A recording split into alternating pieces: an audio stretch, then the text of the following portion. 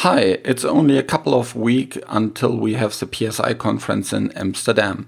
On the Wednesday afternoon, there's a session on regulatory topics. You can submit a question just by sending me an email at alexander@theeffectivestatistician.com, or of course you can submit your question also in the conference homepage. Any questions that get submitted to me, I will then provide a summary about from the session in an episode after the conference. So just submit something to alexander@theeffectivestatistician.com. Now to this episode. You will hear some noise in the background sometimes. Sorry, this is my little girl crying outside of my door because I recorded this session at home. And now the music.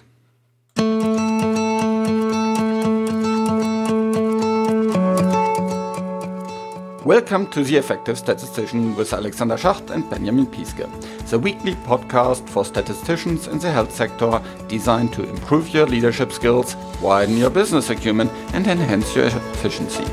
In today's episode number 9, we have an interview guest, Claire Britton. We'll talk about how she became an expert on PSP, actually a world-class expert on this indication. We'll talk about her challenges, her obstacles, how she overcomes them, and what are the key learnings from that. This podcast is sponsored by PSI, a global member organization dedicated to leading and promoting best practice and industry initiatives for statisticians. Learn more about upcoming events at psyweb.org, and especially learn about the upcoming conference in Amsterdam. Register now.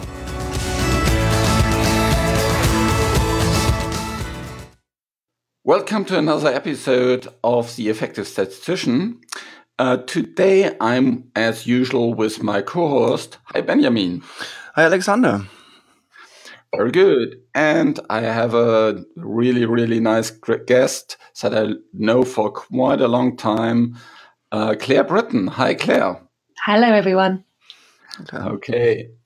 Today we have actually a very, very special topic because it's about becoming a world-class expert on a new indication. And it's such a nice story here with Claire that I absolutely wanted to have an episode about this. The indication is actually progressive supranuclear palsy, just referred to PSP. It's a rare neurodegenerative disease. And Claire has worked on that quite a lot and become so well known for it that she got called a world-class expert by externals. So, but first, maybe let's go a little bit into an introduction of you, Claire. So maybe you can speak a little bit of what you're doing at work and outside of work. Hi, Alexander. Thank you very much for that introduction. Well, it's probably never good to start a world expert podcast by saying that you're actually currently between jobs. But fortunately, in my case, it's true. So I previously worked at Eli Lilly, where all of this work has been done, based in the UK office. But I've recently got a job offer for UCB, which I start on Monday. Primarily, I've worked in early phase about 15 years now. So anything from discovery right up to phase 2 with some clin pharm work within the submission packages as well. So yeah, very excited about the new possibilities, but also excited to talk to you today about what's been going on as well in my past life at Lilly. I'm still actually working on the paper to get the manuscript out at the moment, so that's definitely taking up my evenings. And then outside of work, I've got 3 small boys that keep me very, very busy and on my toes. Like to do a bit of running, and I find my best breakthroughs, statistics and just for relaxation come when I get an opportunity to go wakeboarding. So that's how I get my kicks, I suppose. Yeah, wakeboarding. You're very, very good at that. I remember once we went wakeboarding as a after work event. That was quite impressive. Okay, very good. In terms of PSP, can you explain a little bit what that is and how you got involved with it? Sure. So it's a rare neurodegenerative disease. A lot of the time, it's misdiagnosed. Actually, it's so rare that clinicians might only come across one or two cases in their careers. There's about the estimates vary again because apparently 50% of cases aren't actually even diagnosed until autopsy, but it's thought that the prevalence is around 5 per 100,000. It's usually misdiagnosed as Parkinson's, often potentially for the whole lifetime of the disease, but sometimes for a few years until they realise that the L-DOPA is not doing anything for the patients. But it's quite different from Parkinson's in some ways, in that Parkinson's are very, very focused around the tremors and the falls, whereas here one of the hallmarks of the disease is issues with eye movement. So patients, their eyes, quite early in the disease, will get fixed in one location, or they find it very, very hard to focus, or have tunnel vision. If you pair this with the fact that they're also going to have difficulty with balances, they fall, or there's issues with gait, and some tremor, you can imagine that's quite a debilitating start of the disease. So from diagnosis to it being terminal, you're talking about 5 to 10 years. I think the average is about 7 years. So it is definitely a terminal diagnosis for these patients. And towards the end, you'll see rigid paralysis and usually difficulty swallowing, which would add to the risk of infections. Unfortunately, it's quite a sad disease in that there are no treatments available at the moment. I don't believe there's anything, even at the moment. There definitely are things in clinic, but none at the moment that have reported that have shown any promise. There's been 4 or 5 phase 3 trials in the last 5 years, but none of which have shown any efficacious benefit to placebo, unfortunately. But these patients themselves will be on a lot of symptomatic treatments, which have limited benefit. One of the more useful ones is that for this issue with eye movement, they have Botox injections, which helps control some of those symptoms there, which at least keeps the sight going a little bit longer. Okay. So, yeah, tricky disease. Yeah, sounds very poor patients for these ones. So how did you then get involved with this? So I've worked in the last couple of years primarily in Parkinson's and Alzheimer's, and what's opened up the window for this disease in recent years is, you can imagine, it's a rare disease. From a pharma company point of view, there's not going to be a whole lot of huge benefit, unfortunately, financially for people getting into this disease. But what causes this disease is, if you've done any work in Alzheimer's, you'll know that Alzheimer's is caused by, there's 2 hypotheses: the amyloid hypothesis, so build-up of amyloid that causes plaques in the brain, but also the tau hypothesis, of where you get too much tau in the body, which then also builds up and causes tangles in the brain. So for Alzheimer's, you've got both of these things, which very much complicate what you're looking at and how you can make treatments for it. And possibly one of the reasons why breakthroughs in Alzheimer's in recent years have been so tricky, because we perhaps need to attack both of these, which I know a lot of companies are trying to do at the moment. PSP has the beauty within this that it's actually what we call a pure tauopathy. So it doesn't have any of the muddiness of the amyloid hypothesis in there. It is just the buildup of tau that is causing this disease.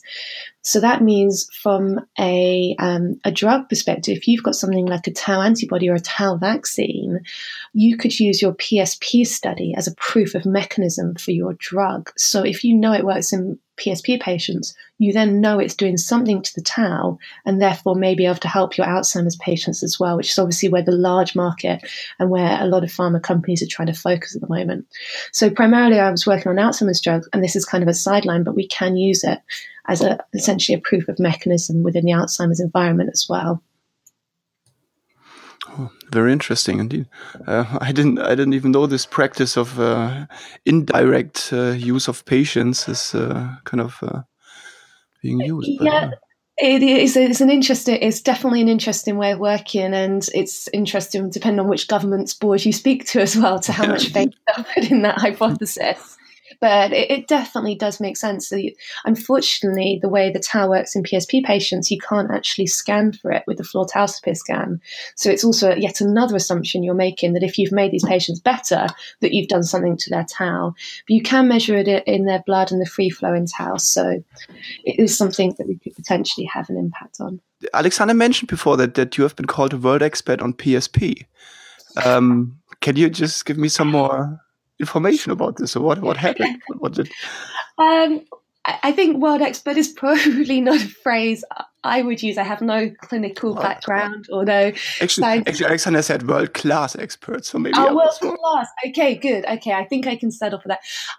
Yes, I guess that is true, but I think the main thing for me is that this is a small playing field. It's a very rare disease. There are more people working on it than there were previously, but it's not like Alzheimer's where you've got thousands and thousands of people working in this disease space. It's still a very, very small area.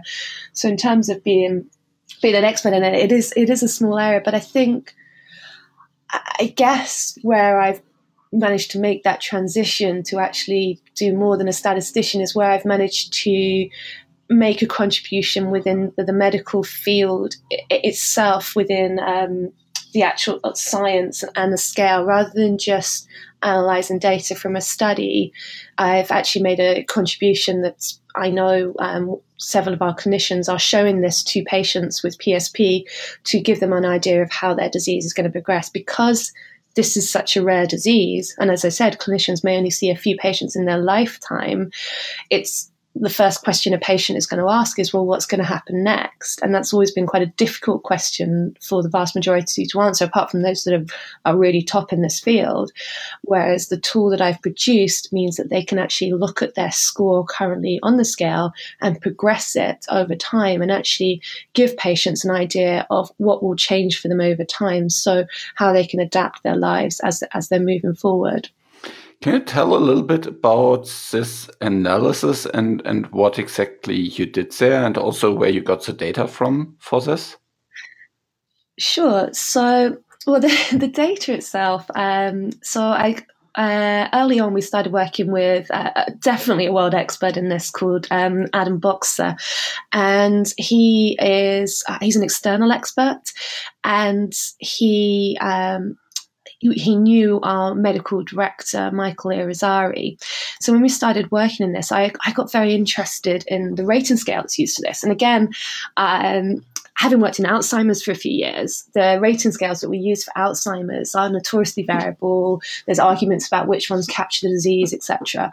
What was really, really interesting about this rating scale is that there'd been just these 4 phase 3 studies using this scale, but all of them in the placebo patients were showing the same progression over time for the year with very, very similar standard deviations. So as a statistician, you can imagine that firstly raises a few alarm bells, but also a lot of interest, because if a scale isn't variable and you're showing a decent rate of progression over the year, statistically, that's really interesting, because we've got a chance to actually make a difference on this scale that we can actually detect in a relatively short amount of time, which is one of the problems we've had with Alzheimer's. So when Michael Irizarry suggested talking to Adam about this, I jumped at the chance, and I'll be honest, I was a little bit nervous going in and talking to this guy who clearly, this was about 3 years ago now, clearly is very much top of his field when you're going in and you know nothing other than a few literature searches that you've done. But he was very knowledgeable. He answered a lot of my questions, and he actually called me out in the meeting and said, well, what are you actually asking for here? And what are you really interested in? And I confess that actually looking at the scale more, I was confused by the fact that some of the questions were rated differently. So, for example, tremors was rated on a scale of 0 to 2, with 2 being the worst possible tremors. But falls was, how many times people fall, was rated 0 to 4. So 2 was a kind of mediocre score for that. So you could get twice as much points effectively for having poor falls. And he said, well, would it help if I could let you see the individual data for this? And you can imagine, as a statistician, I was slightly floored that somebody from a previous study was offering me data externally at an individual patient level.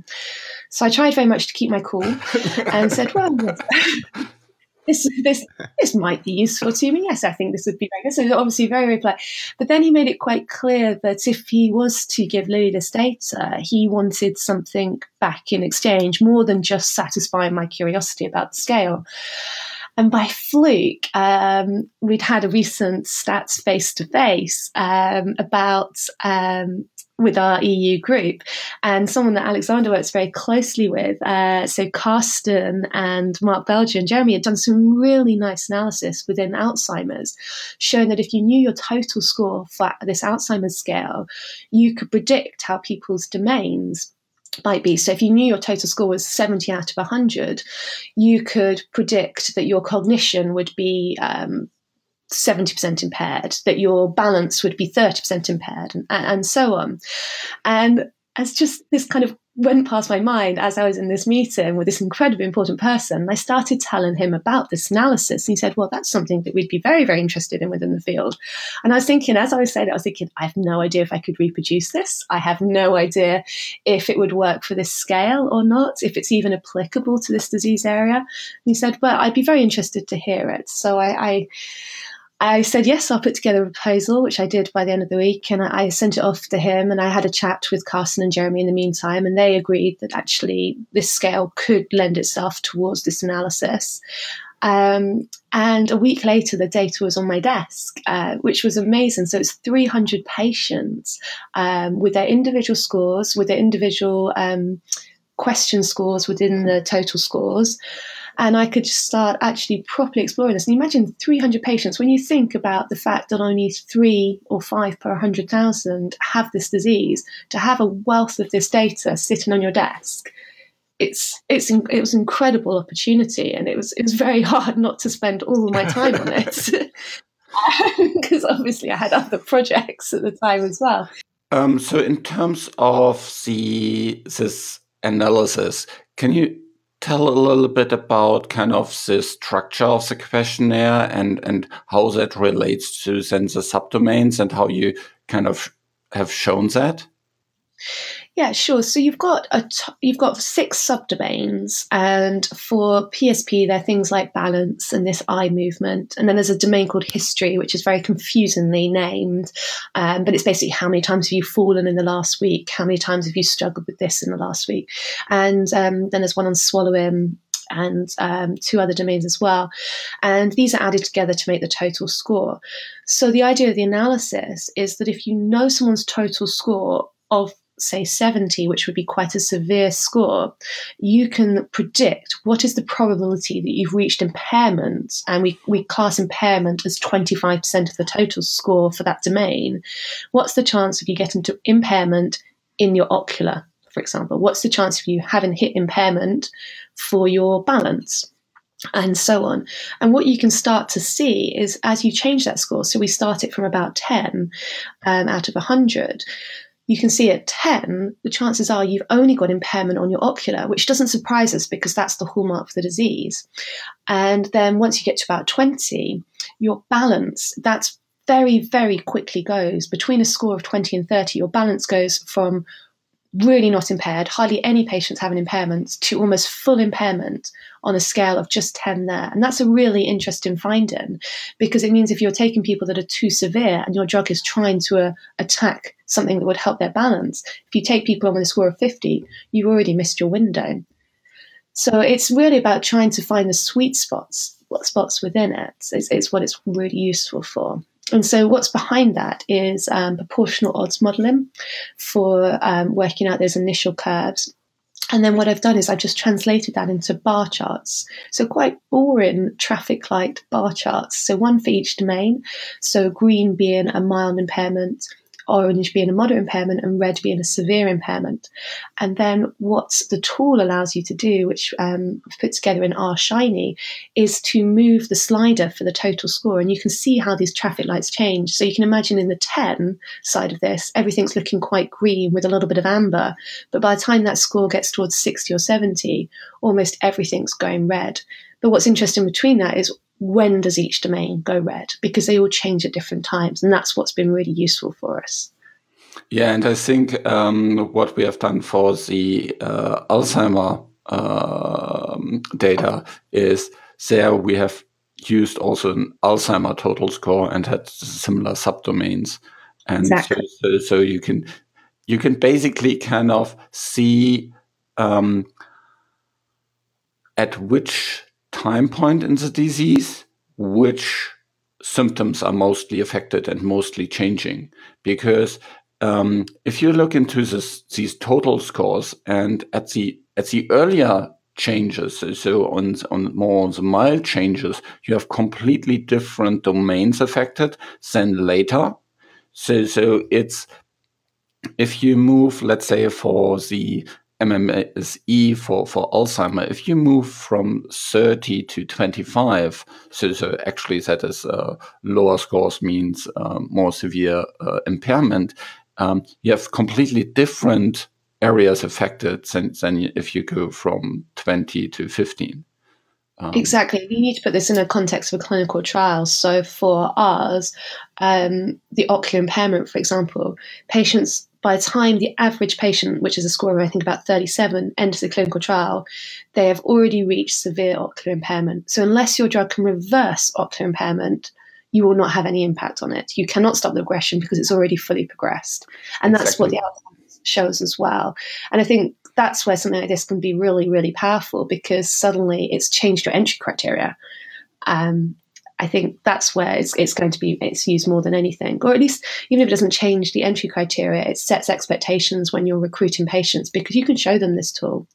So yeah, Alexander, your work, it was with Carsten and Jeremy was really interesting because it's a video. I was very fortunate to be able to link up with a very, very talented R-Shiny programmer called Andy McCarthy, who was able to, when he looked at the video and he said, well, why on earth would you make it a video when you can do it in R-Shiny? And I realized things have moved on since you guys have done it. Yes. And I said, no, you can't do this in R-Shiny because what we need to move over time. He says, no, of course you can move it over time, and you can go one step further and make it interactive. So rather than have to pause a video to find your individual score, there's just a simple slider on the bottom that allows you to move it to where you want. So you can watch it animated, or you can actually play with it as well, which is, it's for us, was that next step was a big breakthrough.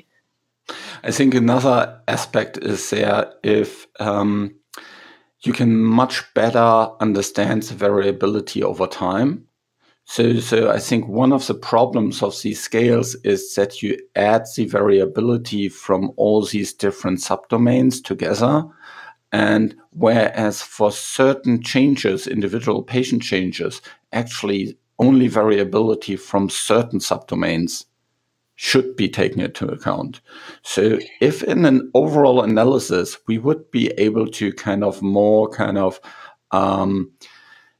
focus on specific subdomains for specific severities of the disease and then analyze data that way, I think we could, have a dramatic improvement in terms of the preciseness of our studies. I definitely agree with that. And that's something I looked into, is whether or not we could do an interim analysis based on one of the subdomains. Unfortunately, the total score, well, not unfortunately, the total score is still actually the highest effect size throughout. But to make it very clear that one of the subdomains is very, very close to the effect size of the total scores. So that's interesting in itself, because that will help us have confidence if we do a very early interim analysis on not very many patients at all. Yeah, and I think the effect size is probably different for different subgroups. So, it is very much so, yeah. Very much so. If you have different subgroups by baseline severity, you will have very, very different effect sizes, because for those areas where you already have complete impairment and, there's no kind of progression possible anymore, yeah, you can't see any treatment effect by definition. Whereas for those where there's exactly kind of the area where the change is happening, there you can actually stop the progression and see the effect. So I think we need to more look along these lines, and that, I think, could make a big difference for lots of these questionnaires that have this feature that for different total scores, you have actually different parts of the questionnaire affected.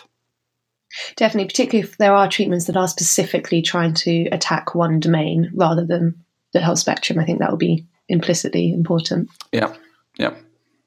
So in terms of these getting these data and coming to this analysis, what were the biggest obstacles that you had? I think initially the biggest obstacle was my level of interest in this versus how much other work I had.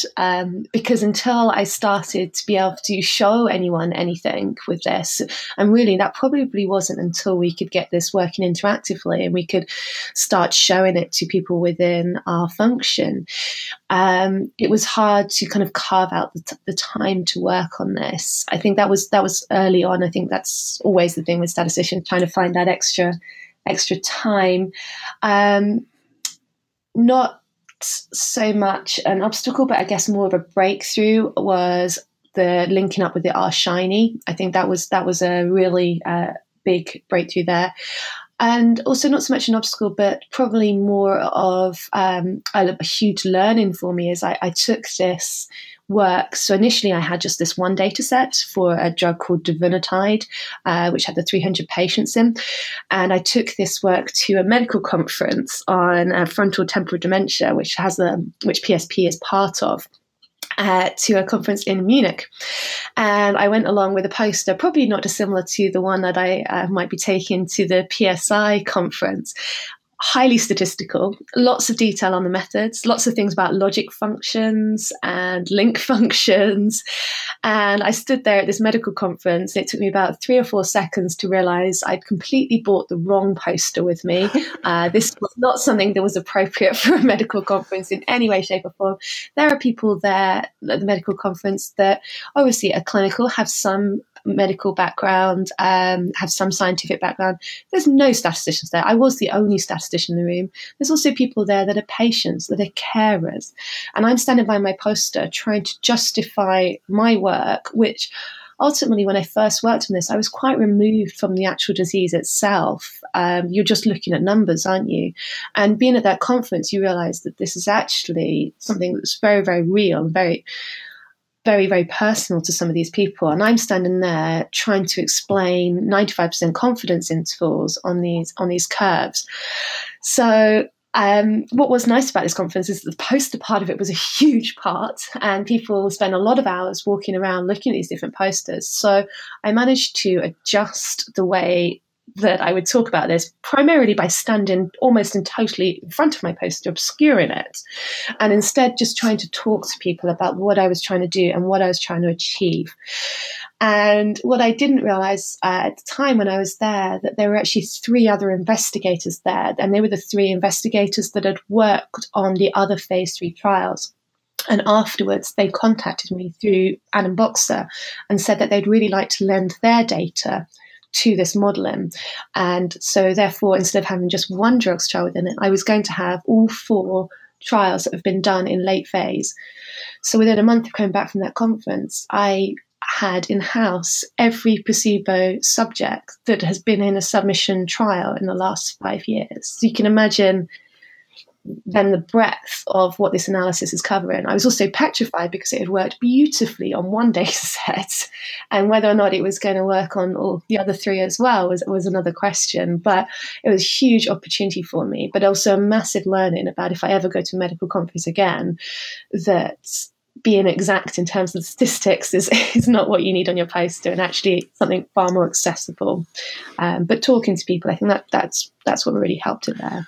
Okay, that already leads me to another question: is what kind of advice would you give to other statisticians to raise their profiles in such a way externally, so to become experts in a specific way. And I mean, you already talked about some obstacles to overcome. And I think, coming back from the conference with new data doesn't help you with your workload. So, so that might be. So, what would be your advice or other advices that you had for statisticians? I think definitely look for these opportunities. I think particularly in an area like this where there hasn't been much progression in the last few years, there's starting to be now. I think there's a lot of room for what statisticians can achieve within it, just in a statistical manner. But I think for me, the biggest learning was to not be afraid to contribute scientifically. Don't be held back with the thought that I'm surrounded by these medical experts, these scientific experts. I can't make a contribution scientifically or statistically, only statistically. So I was surprised I was able to make such a large contribution from a medical perspective. But what was interesting is that the guys I was working with weren't surprised at all. So I think that was a big learning for me, and that I find very encouraging for myself and other statisticians, that people don't expect us to stay in our box and just do our numbers. They are actually expecting us to make these contributions at a higher level when we can. So look for those opportunities and don't be afraid of them, would be my advice. Thanks so much. And this year PSI conference has this poster about PSP, so that will be really, really good.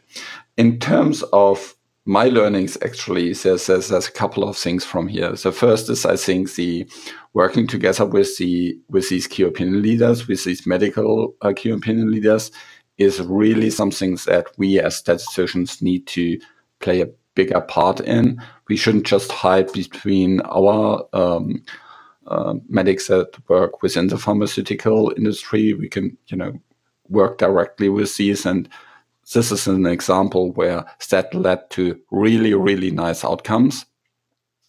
The other thing is, I think we need to get out of our comfort zone sometimes of just sitting behind our computer and actually speak to these people, being it, through these phone calls that you had with the first investigator, or engaging at the conference, presenting there your research. And I found it really nice how you adapted to the audience, because I think that's another big learning is kind of when you present, you need to have your audience in mind. And well, if you didn't have it in mind, like in your case, you can adjust for it. Exactly.